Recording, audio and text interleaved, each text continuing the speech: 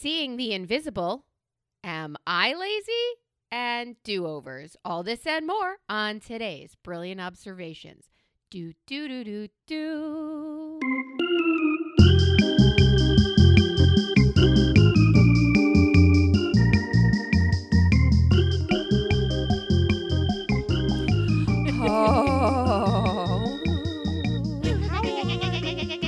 And welcome to the Three Stooges edition of Brilliant Observations, featuring the fair Melissa. Two other stooges. Greetings, my friend. How are you? Oh, my God. You were so in my neighborhood this past weekend, and I wasn't. Ships in the night. Well, the funny part is I made very, very light arrangements to see you during this trip, and I specifically made arrangements to not see my parents on this trip, who are also in the environs, yeah? So I reached out to you and said, let's try to do this thing. And then that all fell apart. And I reached out to my parents well in advance and said, we're going to be driving through your city twice. We will not see you either time. This is your fair warning. I'm just letting you know. If you see my car, do not flag me down. I'll throw rocks at you. Yeah, no. Do not flag me down. We don't know each other. Come to find out, I stopped and had dinner with them. So the whole thing is like upsy-downsy worlds. And it was just a delight. It was a delight. That's great. Did you get to catch up and wash her walls and the whole thing, or did you go out? We go out because it's just, she is fixated on, I want it to be easy for you. I want you, can I meet you at the rest stop on the highway? Like she's decided that if we're not completely en route, and even during the whole dinner, my dad's like, we got to go. You got to go. Hurry up. No, hurry up. Finish that. You got to get on the road. You got a big drive ahead of you. I want you to start moving. It's getting dark. It's not going to get any easier. It doesn't get any better. I do want to get on the road. There's no reason for a needless tarry, but at the same time, I like to finish my drink. Right. You know, I mean, it's like, I think we'll be okay. They just served us. There's really no need to pack it up yet. It's the kind of thing where I envision if I had gone to the restroom at the restaurant, I could see him. Come on, you get out of there. You got to get on the road. Your husband's in the car. Let's go. Let's go. I've already had your food packed up. It's fine. It was nice. And we sort of realized approaching the restaurant, gosh, we haven't seen them. We couldn't even remember the last time we had seen them. It had been too many months. So it's not great. But it's easier because the fall stretch, winter stretch, we do see them fairly regularly. Like every 5-6 weeks we see them. Good, nice, long visits, multi-day in the house, nice, healthy, good visit. And then we try to keep that going in the spring. And then the summer is kind of insane. So it's weird. We have just enough. We have a great amount. And then we have these dearths that also make you wish for the just enough and great amount. So anyway, but it is noticeable because we have a teen and they're well in their 80s.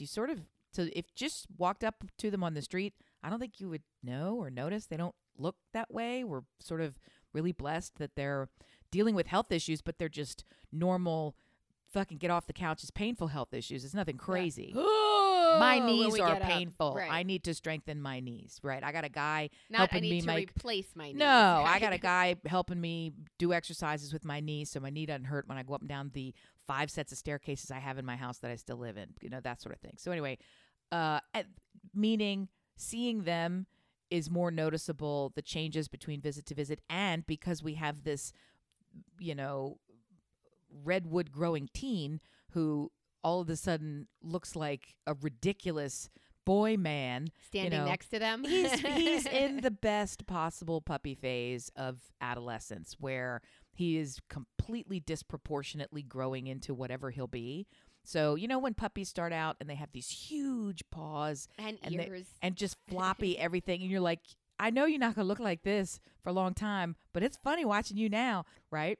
He hasn't grown into his ears yet, is what you're saying. He's not skimpy wimpy on top. He doesn't look disproportionate. Well, he's a fucking athlete. So, yeah, I'm guessing that he's somewhat. He's great. Everything's great. We're great. And it was just the one because the other one is in, get this, college. He was on fall break. So he was actually at my house watching my dog. Yeah, and we left him. We're like, hey, great fall break. See ya. And then the other one, where do you think he was in this week of global Okay, wait. He should unrest. be in Prague. I'm going to guess Cyprus.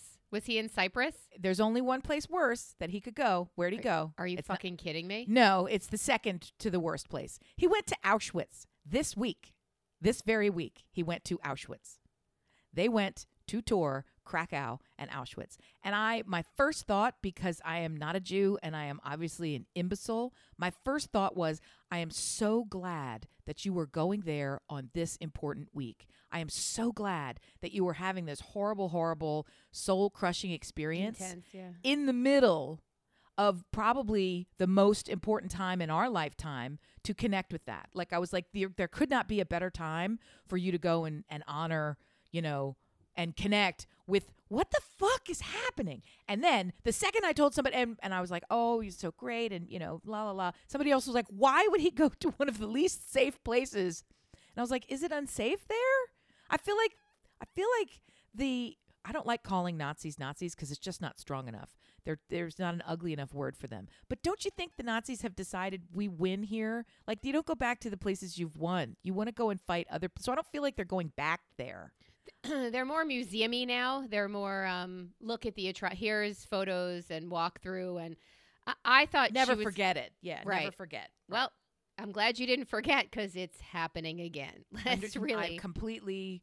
And here's another thing I just want to say real quickly on this, because the complete opposite thing happened this week, in that I had an experience of overwhelming joy, and it changed me. So I want to talk about that perspective, and to happen in this week, it's kind of crazy. Go ahead. So somebody who's a friend of the pod, and I think an actual friend of yours, I'm never on social media anymore, and because I was on a long car trip this week, I was on social media because what else are you doing? You're in the car and you're not driving, and she posted that thing where it says, I'll never forget the whatever silence of my friends, right? Not the hatred of the enemies. I'll remember the silence of my friends. People who don't speak out, right?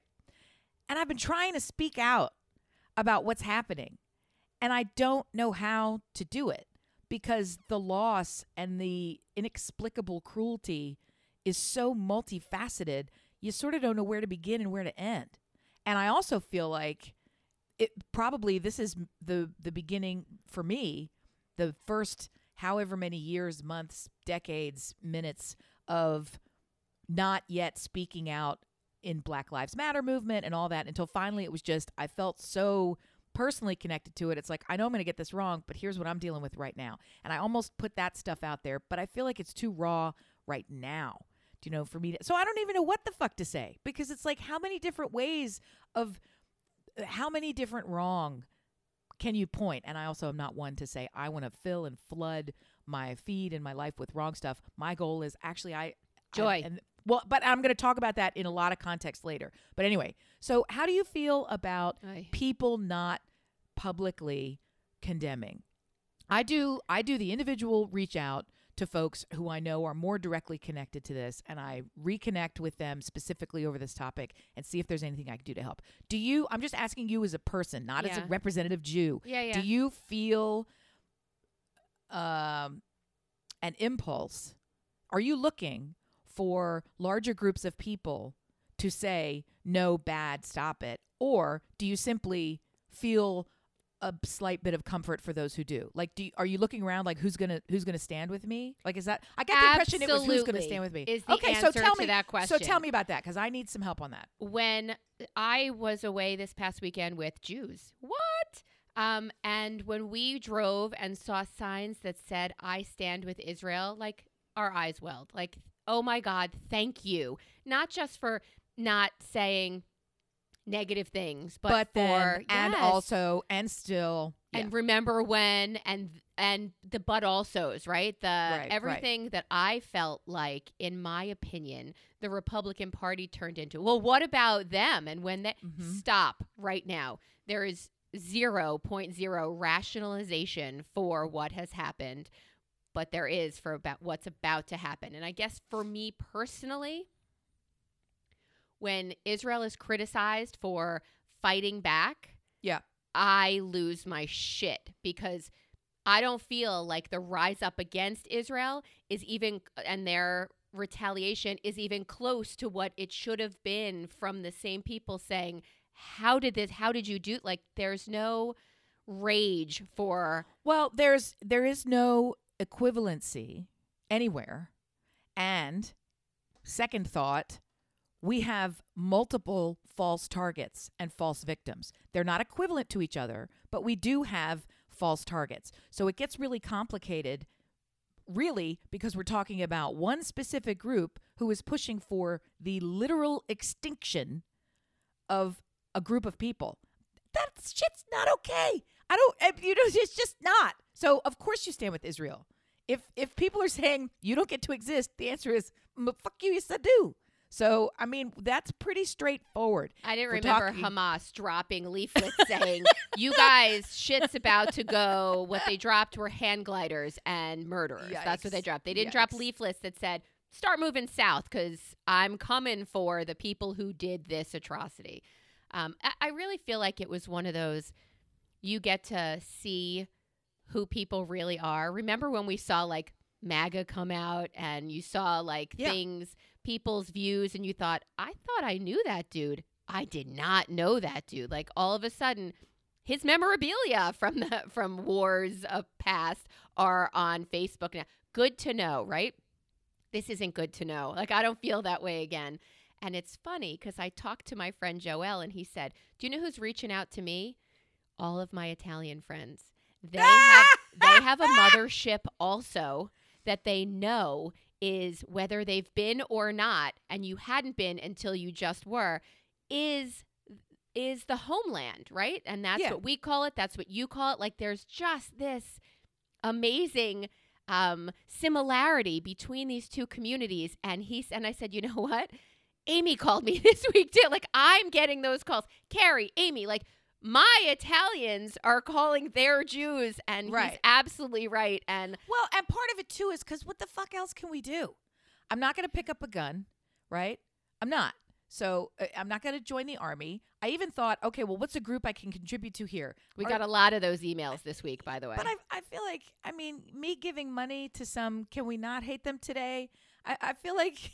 What's that going to do, really?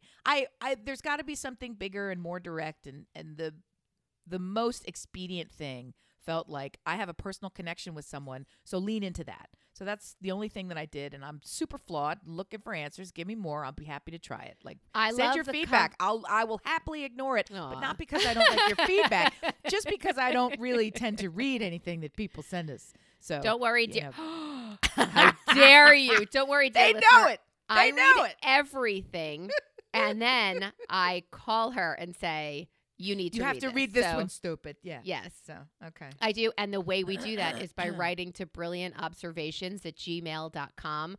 Amy's asking you for help. Normally, we ask you for thoughts, hopes, dreams. She's asking you for help, and I think you should do it. Go to Brilliant Observations on Facebook, at Listen Brilliant on Instagram, and fuck Twitter. So... And the last one here is, hey, oh my God, I'm so excited. I'm going to tell you something about Twitter. So, hey, Beth, if you're listening, I stand with Israel. So there you have it. I started to post that on all my socials, and it just felt so disingenuous to do, which it shouldn't, but it did.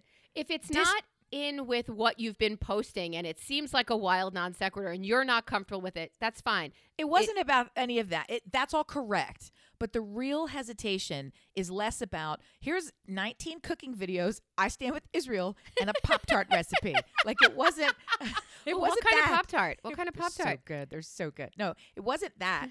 It really was. This is just not the channel or the place for it. And for me to put it there, I perceived as self-aggrandizing. I perceived as bandwagony. And it felt not at all like anyone who needed to see it would see it. It felt like I needed to tick a box by posting it. And I'm not that person. So that was my hesitation. So I also give that. Well, I give that by way of, if you are feeling, why am I alone in this? Where am I goy? Fuck you. Can't you say a sentence? What's wrong with you? Part of what's wrong with us is it feels a little false flaggy and like you're not accomplishing the task of supporting you, but instead putting the spotlight on me, when I post that shit. So Did you it feel has that nothing way? to do about you. For a long time I did about black stuff. But Yeah, then, Black but then I Lives looked back Matters. over my feed and I realized half of this is black stuff anyway, like black artists who I love and black bakeries that I love and black music that I love. And it was just like black comedians that I love. It was half of it was I'm not black in any way, but it's also not my first foray into this is a great culture. I love a whole lot about it. I'm grateful that it's here. And no, you don't deserve what you're getting. No, you sure don't. Of course you don't. So in any way, if I had got like sukut recipes or whatever the fuck else, I don't know what, all over my thing and like, here's how you marinate them apples in wine. Like that's not what my shit is. So This is the best recipe for haroset.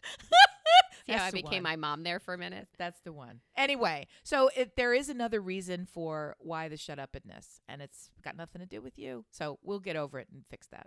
We're gonna fix that real quick. We're gonna fix all this problem real quick. Just wait. Come on. There was the post that I did see that said, they came for the black community, and I stood up, and now they're coming for the Jews, and I'm alone, and it's because I'm a Jew. Like, I didn't see that one. I thought it was they came for devastating. the journalist, and I let it said nothing, and then they came for me, and there was nobody left. So that's been morphed into they came for saying, the blacks. I and fought I said for everyone, yeah. and now here I am alone because I'm a Jew, and that's just something that people see as other. That's well, I like tell you, the most successful communication strategy that I've seen about anti-Semitism is that blue square campaign that's everywhere. And the TV commercials that come up and say, this is the percentage of people that are the target. And this is the percentage of the communication that's targeting them. And I was like, there's a disparity there. Seems like a fair fight. Look at that. That doesn't make any sense. But instead of making this an entirely political Jewish thing, sorry. But it's always been a David and Goliath kind of situation for them. I mean, look at a picture. It's smaller than New Jersey, and the masses around them, mostly desert, but the masses around them all want them obliterated. So the fact that you lived for so long when your fence line right behind you were people who wanted you dead is shocking. Or it's a lot. It's very emotional. And like I said, the way the Italian community has this mothership that calls them home, right? The Jews have the same thing, and it's absolutely a personal attack. So it's been a tough, and it will be a tough, but I wanted to come here and share joys and have that indeed spotlight go towards, and I'm going to start with seeing the invisible. If anybody knows about this in my life, I would think it would be you. Do you know what that is? I don't. I can't. I'm fascinated by the sentence. I want more. Give. Okay. Do you remember Pokemon Go? Yes. You would see these little kids, and God help you adults, who were walking around with their phones and trying to catch not their artificial, I want to say intelligence, but people were falling off of cliffs going we had to find. Several. I don't remember what the locations were called. Are they just called spots? I don't know what they're called. If I knew, I wouldn't admit it. Catching places or whatever they are. We had 2 of them on our street.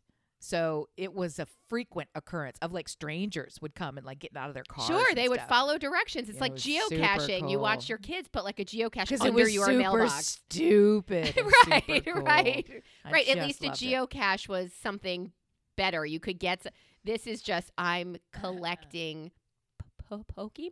I mean, I don't even know what to say about it. I gotta say, it really connected with that entire generation. It My sure did. 18-year-old college freshman, one of his classes that he loves to tell everybody college is so easy.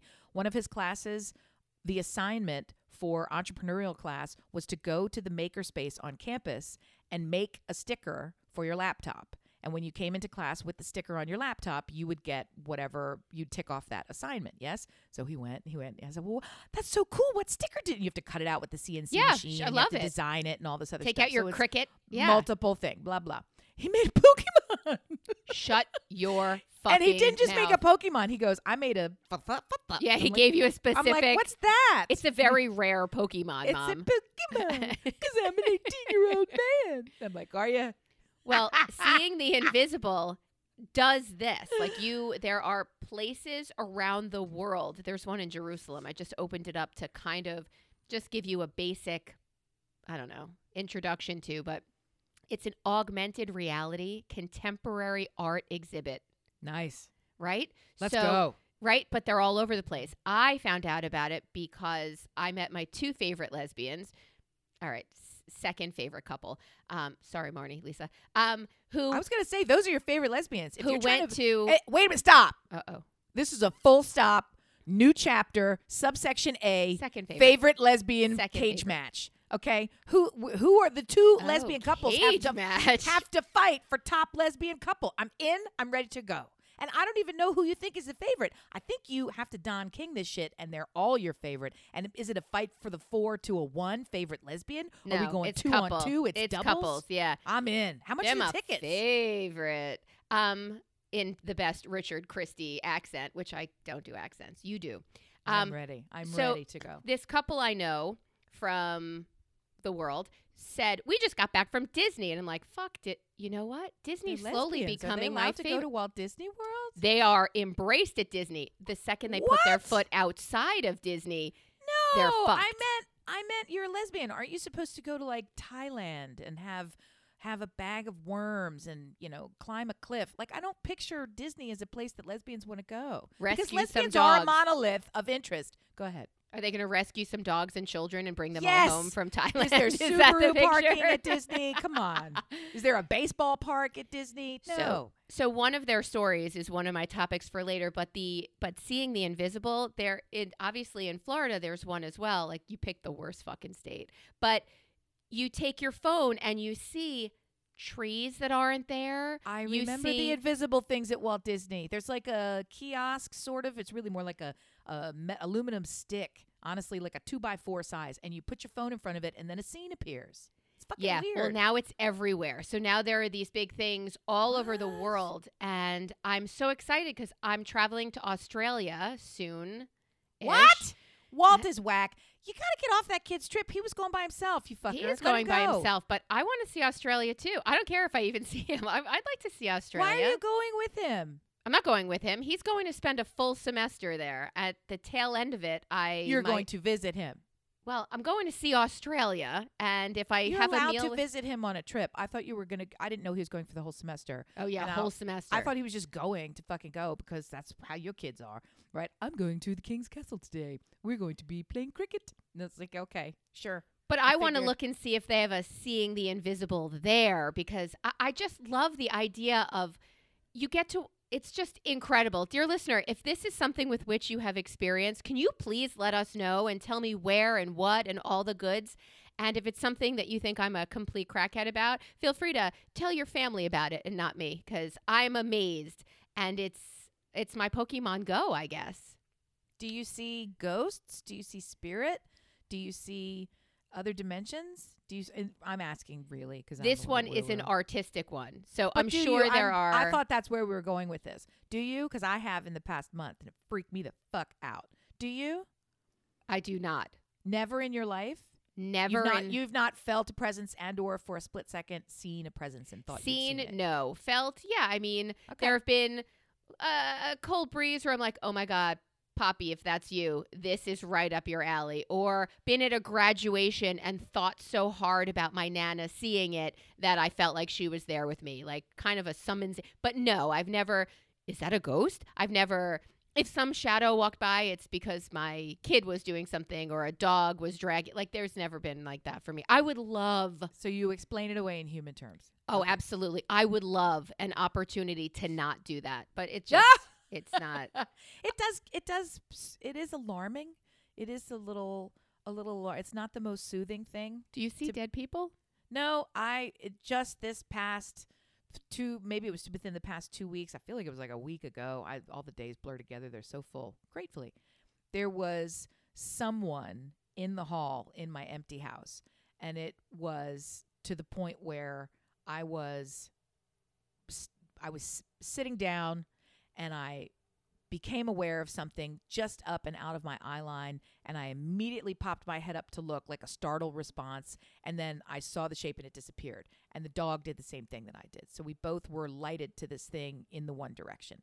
And then he got up and investigated, and his hairs were up. Oh, thank God he got up and investigated. And I just sort of kept looking in that area, and he sort of sniffed all around, and then he went and laid back down again. But at the same time, it was like it was a weird one. But I also have that I have these wonderful, this is part of this joy thing. I've totally jumped all over what you were saying in The Invisibles. Are you done? I don't want to keep rolling here. It's something I thought you would love, and it's something I want you to experience, but you're experiencing something very different right now. So I'm I love to put meaning behind whatever's happening. So we're always telling a story about our lives and in our heads and to others. We're writing the story all the time. Our own reality is the story that we're telling ourselves. And it can be anything that you want. And that sentence is so profound, you don't really sit with it long enough to fully absorb how profound it is that your reality can be anything that you want, because you are creating you're creating reality, period. So I love writing stories and receiving meaning about things that are happening, and just ignore whether or not it's true. Case in point, I looked up on the highway. We were on this long trip. I was starting to feel the exhaustion and feel the suck and the drain of being on this trip. And I looked Embrace the suck. And somewhere in one of the states, Virginia, Maryland, I don't remember who it is, but they consciously plant wildflowers along the side of the highway in specific state colors. And they do this throughout the whole state to make sure that the species is represented. And I mean, I used to look into it and understand it. Maybe it was in Virginia because I lived there at one point, so I know a little bit about it. Anyway, so it's beautiful. And I happened to look up, and to the right of me, so it's not the median, it's alongside the other side of the highway, it was just sporadic, purple and white, just a little bit, and a little bit of yellow, and mostly green grass and these little flowers. That's Virginia. And I thought, oh, this is so nice. I'm so glad I got to see these flowers. I had forgotten they'd do that. I love flowers. Isn't this? And so I sort of ruminated on the flowers for a little bit. And I said, I'm so glad that I got to see those. That's for me. I love seeing things that make me happy. And I said the words, that's for me. And I said it out loud in my head, so loud that I was gesturing with my hands. And Brian said, what's that? And I said, I said, because I didn't use any sound as I'm talking to myself. And he goes, with your hands? And I said, yes. So shut up. So then I went back to what I was doing. What's that? And I was reading at this point, which I don't normally do because it tends to make me sick. Vomit, right? Reading a little piece of news, and so it was pretty tough news. Yeah. Yeah. Real tough. And then I was startled out of what I was reading. I was engrossed in what I was reading, and it was like someone had kicked me. And I popped my head up at a different stretch of highway that was flooded with blue and white and yellow flowers and no green grass. The entire thing. And it was ahead of me. So it was not something that caught my eye and somebody was vision. telling you to look. Yes. So I love this idea of when you take notice of something that you like, you can call more of it to you in your life. And similarly, when you take notice of something you don't like, you can accidentally call more of it to you in your life. You can ruminate on something in an effort to try to fix it. You can fixate on something because it's weighty and of concern, and you feel like you're processing it, but it can turn into a rumination that simply brings more of it and helps your brain identify, this is for you. I'll bring you more sadness and pain and roughness. Sure. This is for you. So I don't love this idea of let's just bounce through all the flowers and ignore the reality of the pain in the world. That's not okay. It's not what I'm saying. But there has to be some way where you can front load good shit to come your way. And I love that part. So okay, I love that part. Here's what we're going to do. We're going to start a movement because of this and because of your very awkward way of sharing this. We are going to, as a community, and guys, we're over 300 strong. Like, if you're curious, we are over 333 strong. So when you see something that does bring joy in some way, I want you to take your pointer finger, point it up in the air and say, that's for me. That's it. I want you to just point your finger straight up, not at anyone. Don't start shit. Just point it straight up in the air and say, that's for me. It's so simple. It's so simple. Say it out loud. Just say it out loud. I'm reminded now in the way you broke that down and made it so obvious and visual and crystal clear. That joke that was going around maybe 6 months, a year ago, when people would say, if you find your boyfriend's phone or you find your friend's phone laying on the counter, start saying things into it to train the algorithm. So say things like Chanel bag, dinner out, Mercedes-Benz, right? money, luxury product. Engagement ring. Engagement ring. I was trying to think of what do I want this person to give me. From my boyfriend, engagement ring. So let's just play the game, literally the game of universal life and energy, and say that there's an algorithm at work. That's for me. That's for me. Train the algorithm to bring you better shit, man. That's for me. It's the easiest thing to say, and it will be the title of this episode. And you can always look back to episode, 351. Blah, blah, blah, blah, which Where I've stopped putting the numbers out, actually. What? I don't put the number in the title. It used to, the number was literally in the title. Yeah. So now it's not. It's numbered by Apple. So okay, that's the reason I stopped, because it was like, number 1, title, number 1. Okay. And then spelled out numeral 1. That's not for me. Let's be clear. You can do both. But Amy's point is to not draw so much attention to what's not. Wait, am I right about this? That's your point? Not so much attention. There are lots of ways to de-emphasize what you want less of. Right. There are lots of ways to do it. One of the simplest ways is to overemphasize what you want more of. That's the simplest way to make any kind of a change, even losing weight, even adding extra. Add the things you want, and ultimately the others will get squeezed out. Your brain is so miraculous and working for you all the time to make patterns, to make associations, to bring you what it thinks you want. And guess who's in charge of what it thinks?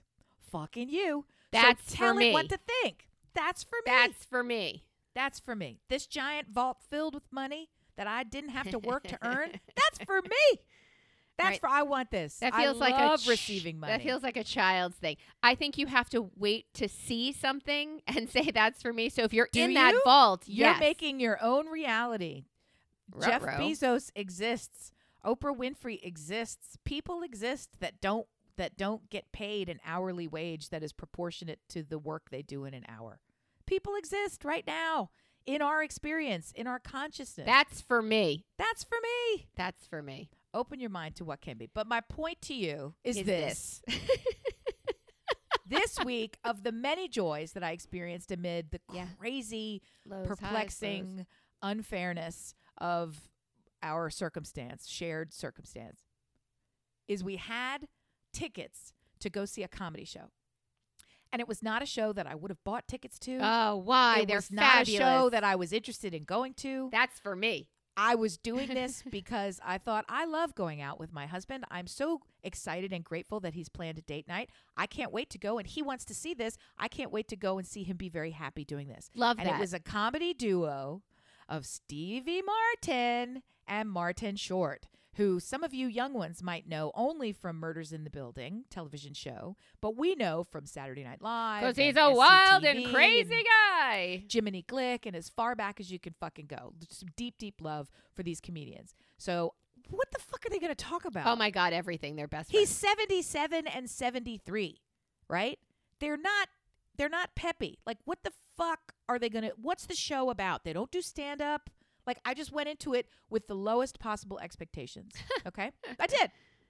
And because my husband bought the tickets, you can imagine. They were in second row. We were in row 5. Okay, same. Seats 7 and 8. Aisle seat, yep. Yes. So I literally made eye contact with. Right? And it was like a private show.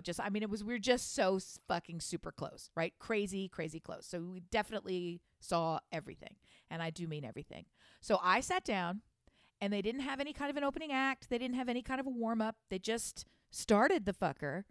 And after Hello, I'm Steve Martin, until the 5th standing encore ovation, I did not stop laughing. For it was well over 2 hours. They ran long because we laughed so hard. I feel like we may have been one of their best audiences ever. They remarked a couple times about it, and you could tell that they were relieved, everything hit, yeah, and then grateful, and then surprised. They kept saying, "You guys are amazing." Like they were like, "This shit's not even funny." Like, I mean, it was true. We had gotten so worked up into a lather over, "We are here to laugh, fucker. Press the button. Dance, monkey, dance." And dance he did. At one point, Martin Short put on a nudie suit where it was skin tight and they had drawn on the outside. This is where you saw everything. Where his penis is supposed to be and his nuts are supposed to be. No, and he would dance and hop like that crazy leprechaun he is, and his dick would get in the wrong position because he's a man. So it would like flap over to his leg, and he would reach down and grab it and then stick it where it's supposed to be with the drawing in front. And then he would like grab it and pull it so it would look bigger. I swear to God, this is a man who is 18 feet from me grabbing his 74-year-old dick. And tears are still, he was so proud of his penis. He was so proud of every part of him. He was hilarious. They were just hilarious. They're delightful. So my point in all of this is they didn't mention, and they did some political jokes about our elected representatives. They skewered both sides gently and harshly in a southern town. Do you really want to make jokes about Marjorie Taylor Greene and Ted Cruz? Yeah, I guess you do. And they all hit. Texas and Georgia, right here in they all hit. North Kakalaki. So I feel like that was part of the reason that they were like, I don't know how this shit's going to go, but we are who we are. Maybe that's why they were so surprised. Yeah. And then they had this banjo-esque band that came out. And I should also say that it's bluegrass. It's bluegrass. Well, Greensboro is the home of the North Carolina, I can't think of folk. That's the word I was looking for. North Carolina Folk Festival is headquartered here. And then we also have, which is a big deal because Merle Fest and a lot of these other festivals are always in the mountains. Yeah. Right. So it's, to have it here was like a big coup. So, I mean, and Rhiannon Giddens and all the rest of it. This is a big hotbed for that kind of music anyway. So when the banjo pickers and everybody else came out, and Steve Martin at one point left, and they did like 2 to 3 songs, and everybody was going insane. So it was he like had to part poop. concert. He didn't go anywhere. He pooped. Well, and I feel like they had to maybe go towel him off because they were coated in sweat. And we worked him up into a lather. Here is all of this to say: they didn't come out and say it's a really shitty week. Let's laugh together, because we knew it. You walked into that room and you could feel it, and in the beginning, it was fun and loose and light, like a release valve had been opened. And then once it was open, it was almost, I'm going to start crying. It was almost like an anti-violence response. It was almost like a sacred act. I am literally crying. The harder you laugh, the better this world gets. It is your job to laugh right now. We need to make all of the joy in this room an energy force and push it out into the world. That's our job. That's for me. And everybody in the fucking room got that message. The assignment. And the way they fed off us on that stage and the way we fed it right back to them, I can feel my body getting warm as I think about it. It was amazing and intense and an energy exchange. It was the highest and best form of spirituality, of religion, of intellectualism, of raw physical power. It was everything that you can think of as a human experience, and it started with a fucking laugh over an idiotic pratfall joke. And they didn't layer anything onto it, and they didn't question it, and they didn't stand up there and say, we are important, we have ego, we should have done something better with our lives, we should stay home because we're old. They did it almost as if what could be more powerful and important than for us to share and exchange and amplify fucking joy, to expand it everywhere. And it changed me. It changed me in the sense that I look down my nose at everything that I do. And I always pick the stuff that I'm really good at that I don't love because I'm really good at it, because it feels important and it feels smart. And the stuff that I have the biggest response and the biggest connection and the biggest impact and energy exchange is stuff that I think is not worthy and not worth my time. Because I don't want to be known for being silly or being frivolous or making something pretty or bringing joy in whatever form the joy comes. I just don't. I don't think that's true, because you are someone who, when you started a business, it was joy. I think you identify quite well with joy and want to spread it. So it's interesting to me that you push it, you feel you push it away, because I feel you bring it. All of the things that I have started, and I don't want to say attempted because they were successful, but I would allow to blossom and then squash in the past 5 years are the most I've ever leaned into that stuff. I went to college as an art major, and I changed my major into something more practical. And I pursued that, and I got an art minor, It's like, I'll put that down.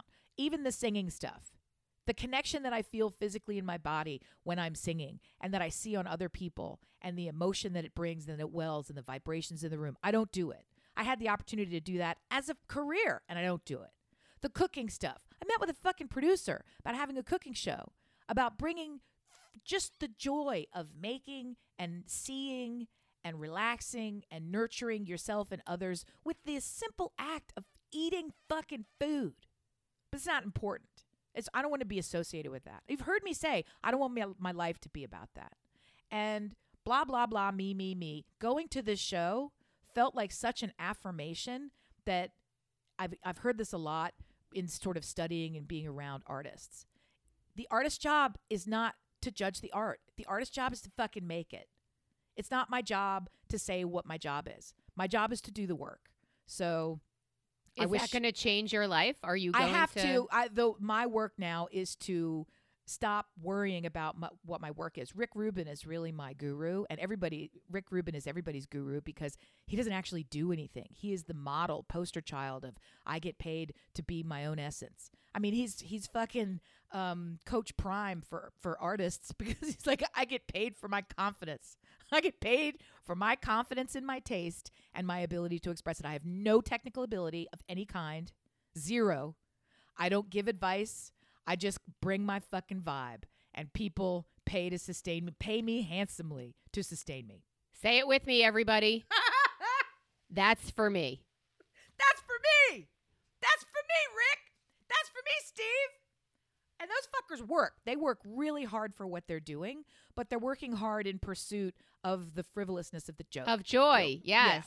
I love that. So I'm not afraid of working towards something or putting effort in towards something. I am excited that I connected whatever happened at that show with take the labels off yourself. So we'll see how I do. That's for me. That's for you. And it all started with my fucking husband bought tickets for shit I don't want to see, and I fucking didn't want to go. These two ass clowns, well, they don't do stand-up. What the fuck do I care? And now she's a crying mess of new direction in life. So, dear listener, doesn't that prove to you that you never know from where inspiration and joy might show up? Which is why, as I head out to Tucson this weekend, I'm very excited and open. You need drugs that bad? Oh, yeah, I'm going back to Arizona. I'm going for a bar mitzvah. It should be great. That's a lot of love. Because shit, who gets on a plane for that shit? I don't even know these people.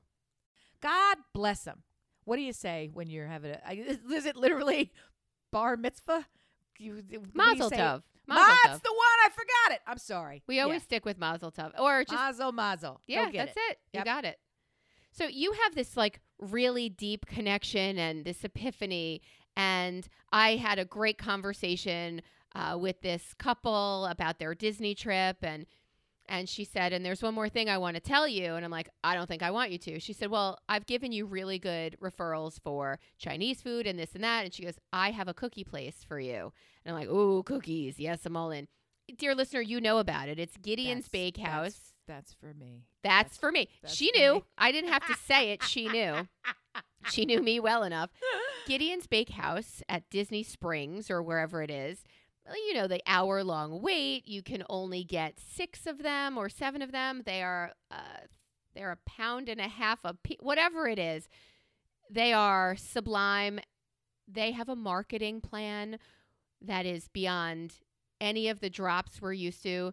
They have a T-shirt, limited edition, 100 of them drop or 200 of them drop, and you get every month. They have a new one. They have collector's cards, which have the graphic from the T-shirt, and they look like, I mean, they're playing cards-ish, but not with suits or anything. And it has like the texture of a canvas as the card. So you're collecting something substantial and not just a baseball card, which is a little shiny but smells like the gum that was in the back of the, sure. So they have all of these things that are limited. They have monthly drops and releases. It's amazing, right? So she shows me pictures of the cookies, and I say, well, I'm not going to Disney. I'll tell you that much. well, would they franchise? Is that something that they would franchise? And she said, no. They're only in Disney. They have 2 locations. You can order more at the second location, which isn't on grounds. But sure. All the things. I would invest in that. I would invest locally in a cookie shop that is ridiculous like that, right? Like, because you have to admit, that's fucking ridiculous. And it seems like next level. I was tracking you and I was thinking, is this out of New York? I don't understand it. Is it one of those fist-sized cookies? Like, what is this craziness that you're talking about? And people try to replicate the recipe and can't figure it out. There are dupe recipes online. By the way, I had a Starbucks lemon loaf cake with the icing this weekend because our favorite bakery closed, and I will be making one of those. That shit. There's a new Starbucks concoction. I don't know how new it is, but it's all over TikTok, and everybody who orders it, is it the drink? Random people who don't go to Starbucks say, I did it, and they take a sip, and then they have this out-of-body experience. So, and I keep thinking, I'm going to write that down. It's like a brown sugar and some squirt of this. And then there's like a weird twist at the end, like a backflip, and then all of a sudden. Feels like a sex move. So this cookie, you're gonna now. I'm back into the sex move that you just did. There's a twist at the end, and it's. Oh, we're having sex? I'm ready. That drink. Maybe it's a sex cookie. Oh. We could franchise the porno cookie. I thought, I'll do it. I'll franchise. I did a little Google search. He does not franchise. It's one super weird dude who's slightly allergic to the sun, so he doesn't go to Disney certain months. You really have to start with super weird. Anytime you're talking about mogulizing, that's what I am, right? All this stuff I've been spouting on this show, people are like, Lord. It's because when you get a little off and you're in your own tiny dot on something, when you're on that cookie and you decide, these cookies need trading cards. I mean, it's like, do they though? Wasn't he high when he figured that out? My cookies need trading cards. Let's hit it. That's so ridiculous. But it made me super curious. Like, what businesses would you invest in for your area? Like, what would you endorse so deeply besides the Only Murders in the Building cast? So much so that you would financially invest to see its success and share the joy of this product by you. It's funny that it's product because I'm constantly or service lamenting that these gorgeous buildings that stand vacant or abused or underused or however you want to look at it could be such fantastic community spaces for an after-hours club for kids or a 24-hour thing where it is, coffee most of the time and a makerspace in the morning, and then it's but there, and there's no alcohol, and then it becomes this thing where it's about let's just all be LA sober. There's no alcohol in this place, so it can be all ages. Right downtown where there's trolley service and all this other stuff. Or LA sober is weed, right? LA sober is high as fuck. Well, yeah, but there's no alcohol. Okay, alcohol I just wanted to make sure because you're like, bring kids. And I'm like, okay. I don't think that not serving alcohol means that anyone in there will not be high. I mean, it'll be Vape Central. Right. It'll be Hexate, CB, Cracko, Bingo. I sent you something this week. Oh. Last week. About that school, to all the girls, about the school that they turned into a housing facility for all your nearest and dearest. Or actually, they did it to rent out. And there's people who buy and convert former middle school, high school, secondary school, a very large public building with lots of rooms in it, and turn it into apartments or workspace, or we're going to have our 5 besties move in and this is our retirement plan. That sort of is what you're talking about. As long as you preserve the basketball court in the gym, I am all in. Court, yes. But I thought, this is Amy's room. It was the cafeteria. She will be cooking for all of us here. She will be providing food joy. And I went through it in my head and I thought, oh my God, everybody has at least one dog. They will just wander around this elementary school, this high school all day long and then get let out at some point and be on the field. Here's our Subaru parking. Yes, we're ready to go. And our young Thai children that we brought home from Thailand. Good Lord. But for you are one who likes to make things beautiful and pretty. So I have a friend here who later in life, like when she turned 50, decided she wanted to do ornamental horticulture. I don't know that those are the right words. She does urns. This is the front porch gal, yeah? This is the front porch gal. She does tons of shit, and she is making a fortune doing that because she's still doing it, and it's expensive to do. So I also know one of her former clients who's like, I can't afford that shit anymore. What are you, crazy? People will pay for anything.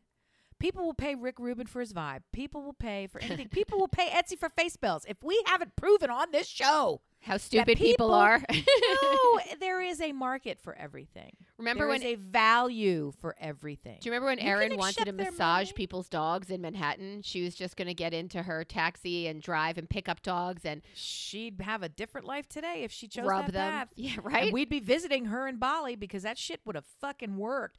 I mentioned to my mom, and it gutted her. It took her a minute to get back over it. At dinner that we just had last night, talking about Christmas coming up, we fortunately, several years ago, not that many, moved away from all of the cousins and children and nieces and everyone giving each other gifts because it's smart. It's just too much. And now the cousins and nieces and everyone, the oldest batch of them two of them are engaged. So we've got 2 weddings coming up in the next bit of year and a half, 2 years now, and everybody's excited. But they're of buying years. And now they're resurging this idea of can we just do a gift exchange where we just do it? There's just one gift and we trade it. Can we just do that? And I was and my dad was saying, no. And this is just my parents and my one child and husband and me at the table. So it wasn't a family meeting. Right. And we were all against it. And my mom was saying, well, I voiced that I was against it. And I was told, this is not your decision. And she was sort of all up in arms. And I said, well, I agree. And I've said I don't want it, but the girls really want it. And they have the money. They're old enough now that they want to spend gifts. And I said, because we don't want the gifts. And before I could stop myself, I said the truth. I said, because we just throw it out. And her face looked like I had slapped her tit. She was not interested in hearing this. Okay. And I immediately paused, which was new for me because I was about to go, let me explain. And I was just like, let it sit there because that's what we do. She's not here to hear it. I told you I don't want it. I donated everything you've given me. You said, I really want you to receive this. And so my answer is, I can't wait to receive it. Thank you. I'm so grateful to have received it. Now I've received it. And that doesn't mean I have to keep it. Doesn't mean I have to want it. I received it. Which is what you asked for, right? I received it. I gave you what you needed. I don't have to store it. I don't have to cherish it. I just have to receive it and enjoy receiving it from you, which I truly do. I'm glad it brings you. I want to be in this energetic exchange that you giving me something and you get to see me be happy and I get to receive it and show that it was thoughtful and that you put time. This is so great and it's wonderful. And now that job is done and the object doesn't do any more of those things. And I've learned I'd prefer to have my space clean. So in the trash it goes. So is part of that exchange her wanting to see you enjoy it, to wear it, to experience it, depending on what the gift is? Like pick a gift. But I usually end up with I don't know what to get her, so I'll get her this gift. Know that nobody knows me. I am the crazy aunt. And I think, unfortunately, probably give really good gifts because I listen to my people, my nieces and my nephews. Like I probably don't give good gifts to my friends because I never give gifts to my friends. I'm not a big gift giver. But to the kids, I ask their parents what they want. I look at their life. I think about what they want. They have something specific that they've been saving up for, a collection. I give the thing that they actually want instead of the thing that I'm told they want. Like all of that stuff. So there's a big excited, and I put a lot of thought into how are they going to do that. Like that's a good gift, right? And I think what happens is they want to give that feeling back to me. So they go into the store and they look in their budget and they see a tray that can hold olive oil and they think, she's Italian. She likes to cook. She'll love this tray. We're all Italian. She likes to cook. So I get an olive covered tray that doesn't match any of my decor that came from a store with a budget I probably wouldn't have shopped in. And I get it and I take a Sharpie and I write on the bottom, this was given to me by this niece on this date, and I cherish it and I put it out for the next 6 days. And that goes those I keep in a bucket in the attic, right? So that occasionally when you take out the Christmas decorations, in a bucket. you see, okay. Look, it comes out of the big Tupperware, right? But when you get down to the point where you're giving me the coffee frother with a monogrammed mug, that's not about me. That's about, I think she drinks coffee. So I was like, thank you for this gift. It's so wonderful. I'll eat the cookie. I throw the mug away. Like, I don't need another mug, right? That's what gifting had become in our group of 19 people sharing gifts with each other. And at a certain point, you're out of money by the time, do you know what I mean? You get an Old Navy sweater that they've marked down to $6, and everybody gets a different colored sweater because it's a sweater Christmas, right? Everybody, our friend Lisa's mother would buy shoes, and then everybody gets the same pair of shoes in a different color, and then you're mad because you didn't get the color that maybe you wanted. But how do you trade? Because they're size oriented. Who did that? She will get. I probably have this wrong, and Lisa might be screaming, but what do I care? You're not on the show. That's crazy. So she buys a thing, and then everybody gets that fucking thing. One year it was a book. Everybody gets the book. But like a children's book, and then maybe it comes with like a beret or something. I'm making that shit up. She bought shoes for everybody, and they all got the same fucking pair of shoes. I love that. I believe the expectation is, now you're going to wear these fucking shoes around me, because next time we're together, everybody's wearing these shoes. So you can't. So now you're stuck. You got to wear these fucking shoes. And her mother, can I say, she has a lot of coins to rub together. So these are probably like really nice shoes that she bought. That's the other thing. When people spend a lot of money on some stuff that you kind of don't want and you're roped into wearing it, now what do? That's love. That's the holiday magic. That was like my mother donating her rabbit coat to the homeless and on Thanksgiving. That's the worst. I'm like, I'm going to walk around the village with my friends and see someone with your initials on a rabbit coat who's homeless, living in a refrigerator box. Like, you are out of touch. She's like, well, I don't feel I should have a fur. I'm like, I don't either, but I don't think you should be doing this with it. You should have thought that before you kill them rabbits. Well, I mean, there are some homeless wearing her furs right now. Once they did, put it on. I mean, they're, all right. I don't know what to say. That's not for me. That's not for me. That's not for me. I know what is for me, and that ain't it. Is there a business that you would invest in? Yourself is your answer. And your answer is myself being creative and wonderful. Because I would invest in those fucking cookies. I love you. I need to get out of my own way. And that's my work, is to stay out of my own way. So, and that's been the work of my life, and I love getting in my own way. So that's not for me. Oh, fuck. You did so much driving yesterday. I only drove home from the shore, and I noticed a phenomenon where driving quickly, you can't drive next to someone else, like exactly next to someone else. It's very unnerving for some reason.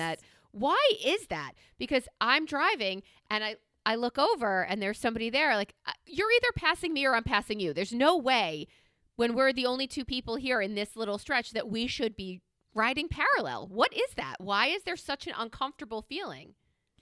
Because you're all going to die right then, at that very moment. What? It's just like the fuse is almost at the TNT, right? And you're wondering, when's this bomb going to explode? Who's coming over to think? And then you're all dead. It's too close. You think it's fear of getting hit that it's the I know it's them. What are you doing? Are you racing me? Because you're not winning. Right. Right? Either win or lose. Don't neck and neck with me. Because now it's like you're just a creep and you're in my weird eye line and I have to keep being aware of you. Yeah, maybe you're too close. It's the Sparks awareness. flying. Sparks are flying. It's too much. And you can come over at any time or meet you. All it takes is one quick jerk of the wheel. Everyone's dead. There's no reason for this. There's no advantage for this. It doesn't make any sense. And I don't, that is not for me. And that happened a lot. I didn't understand why. I'm like, why did you drive up next to me to be parallel with? You obviously want to tell me that my gas thing is open. It's a perversion. But why? That's a pervert. Because there are perverts in the world. You just wanted to see who was driving this car? And okay, now that you have, keep moving. Like, why? Yes. It was very uncomfortable. And I didn't understand. I'm like, do I ever enjoy driving next to someone? No is the answer. If I did, you'd be in my car. Well, a vehicle is a weapon. And when somebody is that close to you and they can go off at any time, the bomb reference made a lot of sense. Because they could kill you or you them really errantly. Like not even with cause. So why would you put yourself in that situation? It's a pass. It's a hard pass. It's a super no. Super no.